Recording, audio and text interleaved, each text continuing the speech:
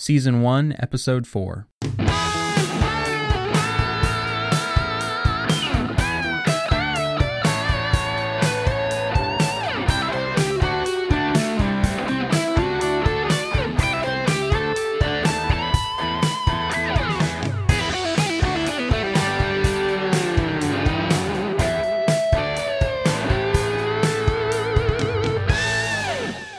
Hello, everyone. Welcome back to the Technically Speaking podcast, the podcast for ministry and technology meet. I am your host, Jack Dodgen, and last week we started talking about what it takes to start a blog.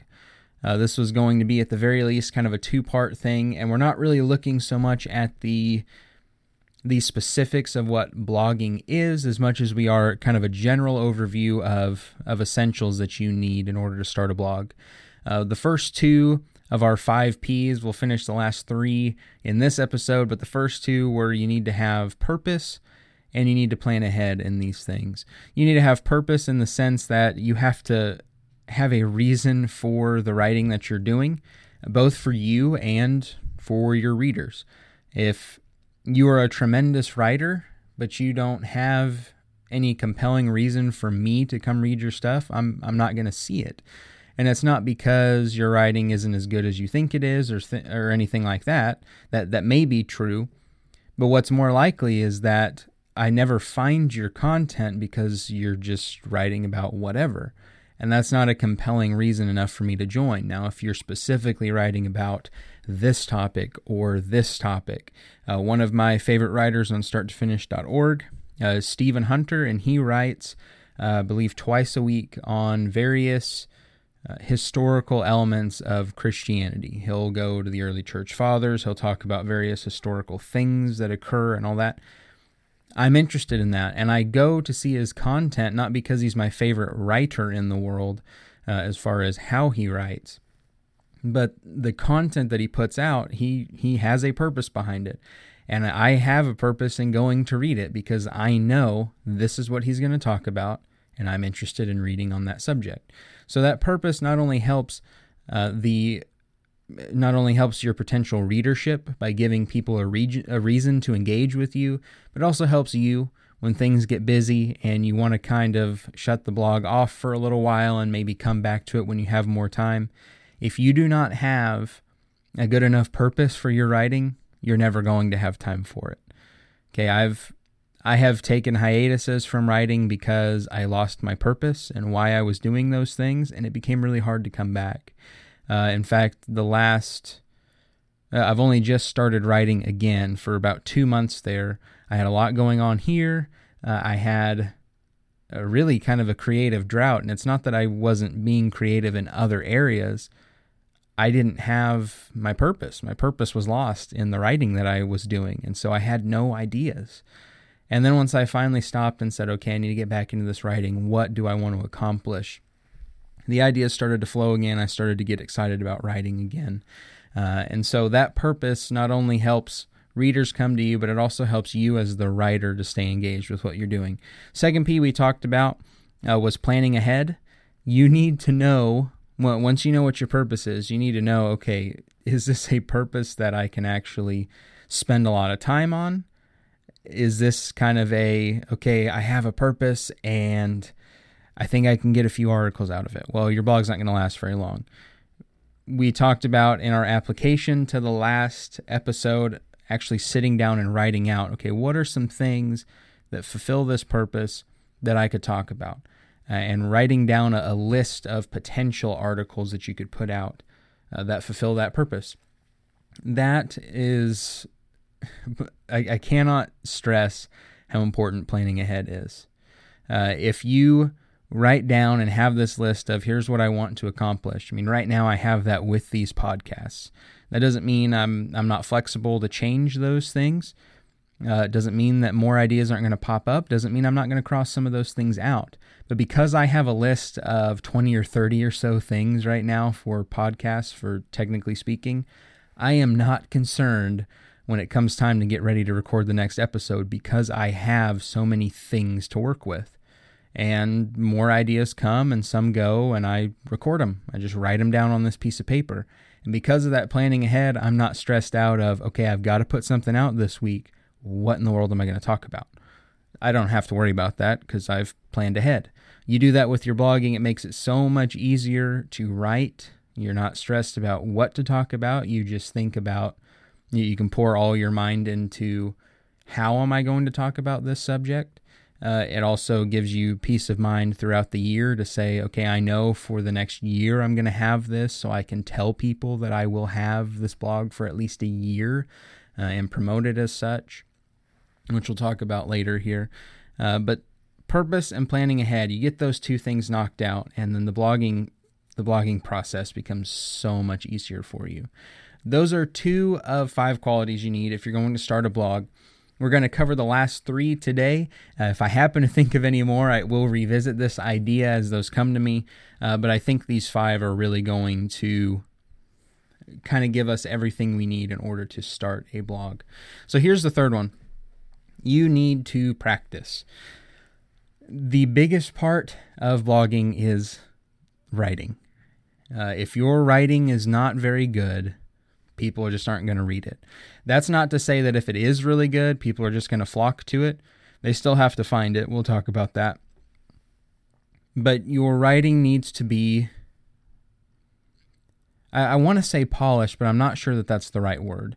And here's why I say that. You need to make sure that grammatical errors, things like that, are not present in your writing.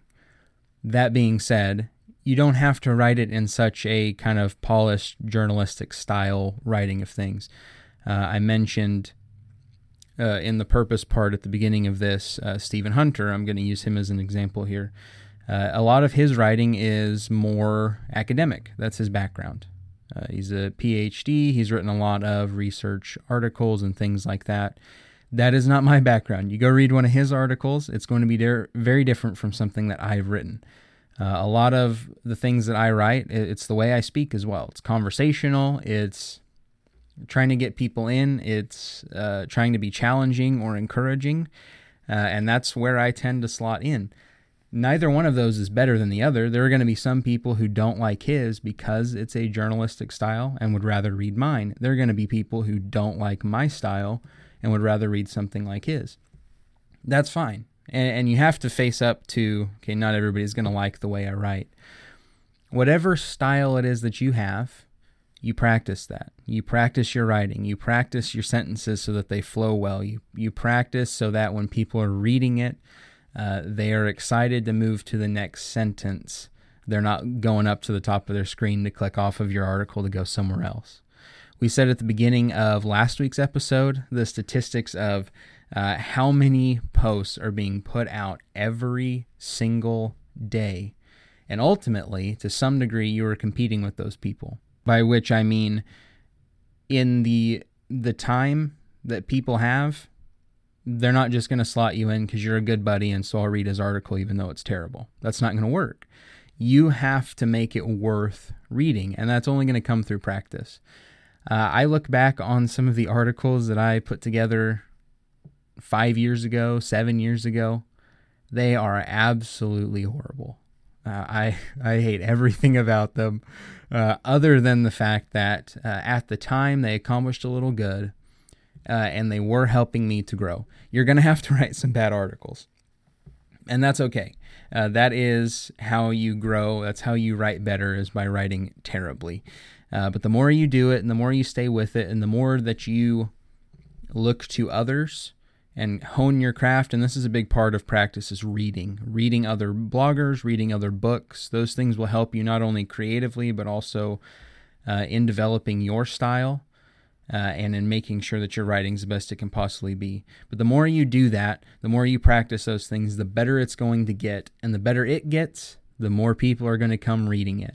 And the more readers you have, the more you might write. And that writing is just going to make your writing better, and that's going to bring more people. And it's a very cyclical thing. At the same time, if you do not practice, you just throw things out there and say, well, there's, if you're writing something, this is a ministry technology podcast. If you're writing something that, well, there's a good amount of scripture in here, and I have a few good ideas that, are very interesting things I found in Bible study. That's not going to cut it a lot of the time. You've got to write it well. That's not to say that it's all on you, but you can get in the way of this great message that you have because the way you wrote it was not very good.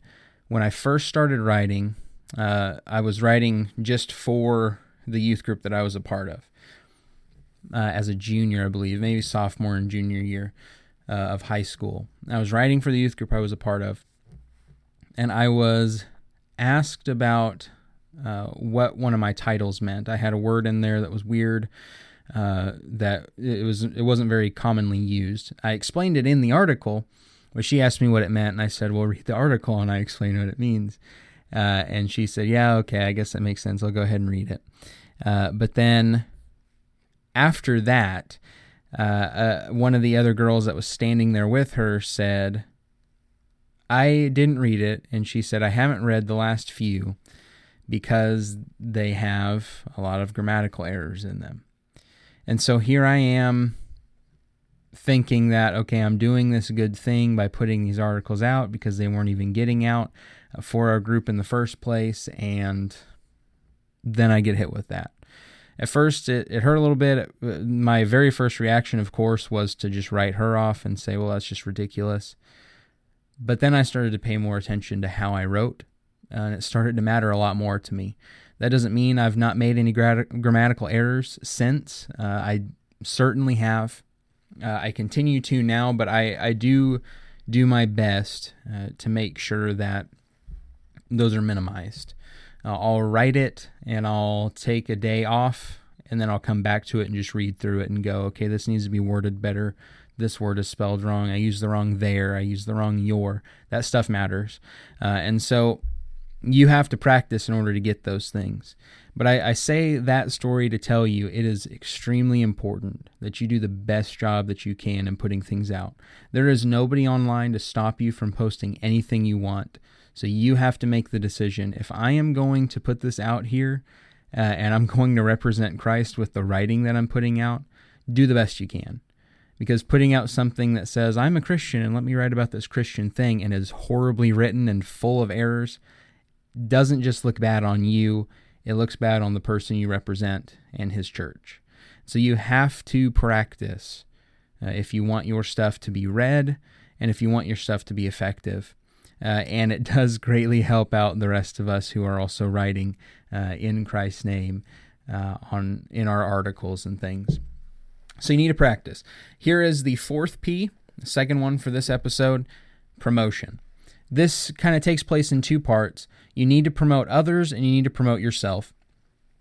One of the biggest things online is the promotion of others. That is how people become more and more successful. If you are familiar with YouTube at all, when you go and watch various people, it doesn't matter if they are gamers or if they are just everyday vloggers recording their life through video, a lot of them live in the same area because it's the California area. There's a lot of YouTube-related events and conventions that happen in California.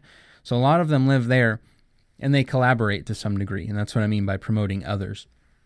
They are in each other's videos, or at the very least, they'll say, we are this audio-visual channel. That's one that I watch on YouTube. And at the end of every episode, their behind-the-scenes stuff, they promote other creators who are making things that fit along the same lines. Other screenplay type of stuff, other music type of stuff. And they go and kick it to other people. They're not necessarily collaborating together, but they are promoting other people's content that you might enjoy. I cannot tell you how many of those YouTubers I watch now are from...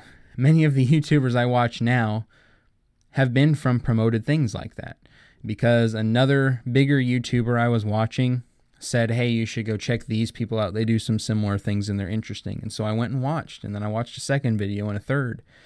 And now I subscribe to their channel, and they've kicked me over to other channels. And it's, again, a very cyclical type of thing. Collaboration, promotion of others is a huge deal. You can be successful in blogging, podcasting, anything you're doing online without promoting others, but First of all, if there are other Christian writers, if your purpose is to get the message of Christ out and there are other Christian writers, have them write for your website or just promote their content from time to time. On most Fridays on Strong Church, our Facebook page, we feature 2 different articles. Sometimes they are start-to-finish writers. Sometimes there are people that have nothing to do with start-to-finish. They're just other Christian writers who wrote about something that we found to be well-written or profound or whatever it was, and we promote them. We didn't ask them if we could promote them. We don't tell them that we promoted them. We just go and promote those things because people need to see that message. And if it's not hits for us, it doesn't matter because our goal is to get those messages out. When you promote others, that stuff comes back around to you too. I've had people write for Strong Church. I've written for Strong Church. Chris has written for Strong Church. We've done things with various magazines and all over. That's what happens when you promote others. So you've got to be okay with including other people and with pushing the articles of other Christians whom you enjoy, and be okay with that. Promotion is a very good thing when it comes to blogging. But here's the biggest reason I put promotion as one of the things for starting a blog. You are spending all this time, if you're doing blogging correctly, writing, making sure that it's well written. You are spending all of this time planning ahead on the things you want to do. You've spent all this time thinking of the purpose, how you want to achieve that purpose. And then you go and you start this blog, you get it to look all nice, you spend all this time on the article, you get it posted, and then you don't share it with anybody because you don't want to be that person. You have to be okay with promoting yourself. If you have spent the time doing the things that you need to do in a blog post, writing it well, you've done your Bible study well, if it is Bible related, you've done your research well regardless of what the topic is, and you spent all this time and effort on it, go and tell people to come see it. And ask them to, if they think that it's worthy of sharing, ask them to share it. Be okay with that. You don't necessarily need to do that every time. You can overdo that for sure. But don't be afraid to ask. Don't be afraid to say, I wrote this. Would you tell me what you think? This is one of my first articles. Will you let me know? I just want to get better. This is something I want to do. Promote yourself. And it's not promote you because you are worthy of some kind of praise or adoration or anything like that. It's you promote your content because your content in its purpose ultimately in this ministry technology podcast is to promote God, is to glorify Him, to spread His message. And so you're sharing that because you wrote something that is worth reading. If what you wrote is not worth reading, you shouldn't even worry about not promoting it. You shouldn't be writing it in the first place. Just don't write. But if what you've written is important, if it could help someone, if it could encourage someone, if it could challenge somebody, share it. Ask other people to share it. Don't be afraid to promote the stuff that you have spent all of this time on. If it's worth it to read, then tell other people about it. Don't be afraid to do that. Yes, you can overdo it. You will probably think you're if you're too afraid to promote it, I guarantee you when you do promote it a couple times, you're going to think you're oversharing already. Let that kind of be your guide as to, okay, what am I supposed to do here? There is no set, here is what over promotion looks like, and here's the right amount or anything like that. Just put it out there. Anytime I write an article, I put up a podcast, I post it that day. Encourage people to go see it. We post it twice on Strong Church, and that's really all I do with those things. That's not to say that that's the limit. I'm sure that I could do more without being an oversharer, but that's enough for me at the moment, and it brings people to it. It gets people aware of it, and then I encourage people some of the time, if they enjoy what they read or what they listened to, that they go and share those things. You have to be all right with that. You're writing to a global market. It's the World Wide Web. You're writing to a global market. Don't be afraid to share it, because if you don't, nobody will ever see it, and all this time that you've spent is going to be wasted. So you need to practice your writing, promote those things that you have written, and the last P here, maybe as cliche as it might be, is prayer. From the moment you decide to start with this whole idea of writing at the beginning of your articles, as you're writing them down, as you post them, be in prayer about those things from beginning to end. If you are writing something that you are hoping glorifies God, He needs to be a part of the process. You need to make Him a part of that writing process, that sharing process, that process that gets out to other people. I cannot tell you how many times I have written something that I thought, okay, this might seem controversial to some. I pray that this doesn't. I pray that this is not met with a lot of hostility or anger, but that it's able to encourage and challenge and accomplish what I hope that it does, and ultimately, God, that it glorifies you in that. I've prayed that a lot. You have to pray those things. You've got to be involved in prayer if you want what you are doing to be successful. This is not me saying if you pray, then God will bring you hundreds of thousands of readers, but this is me saying that if you want to be successful in any way, God has to be involved. So those are our 5 Ps: purpose, plan ahead, practice, promote, and pray. You do those 5 things, and your blog will be on a great track towards being read, towards being successful and reaching people. Once you have all those things put together, and that it's going to take some people longer than others, but they are all necessary. If you want to start a blog without any of these things, you're going to have a very rough time and will probably fail pretty quickly into it.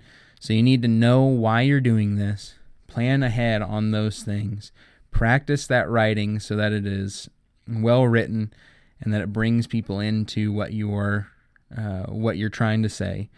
Don't be afraid to promote those things to other people. And from beginning to end and everywhere in between, be involved in prayer, in the writing process, the promoting process, and all of it.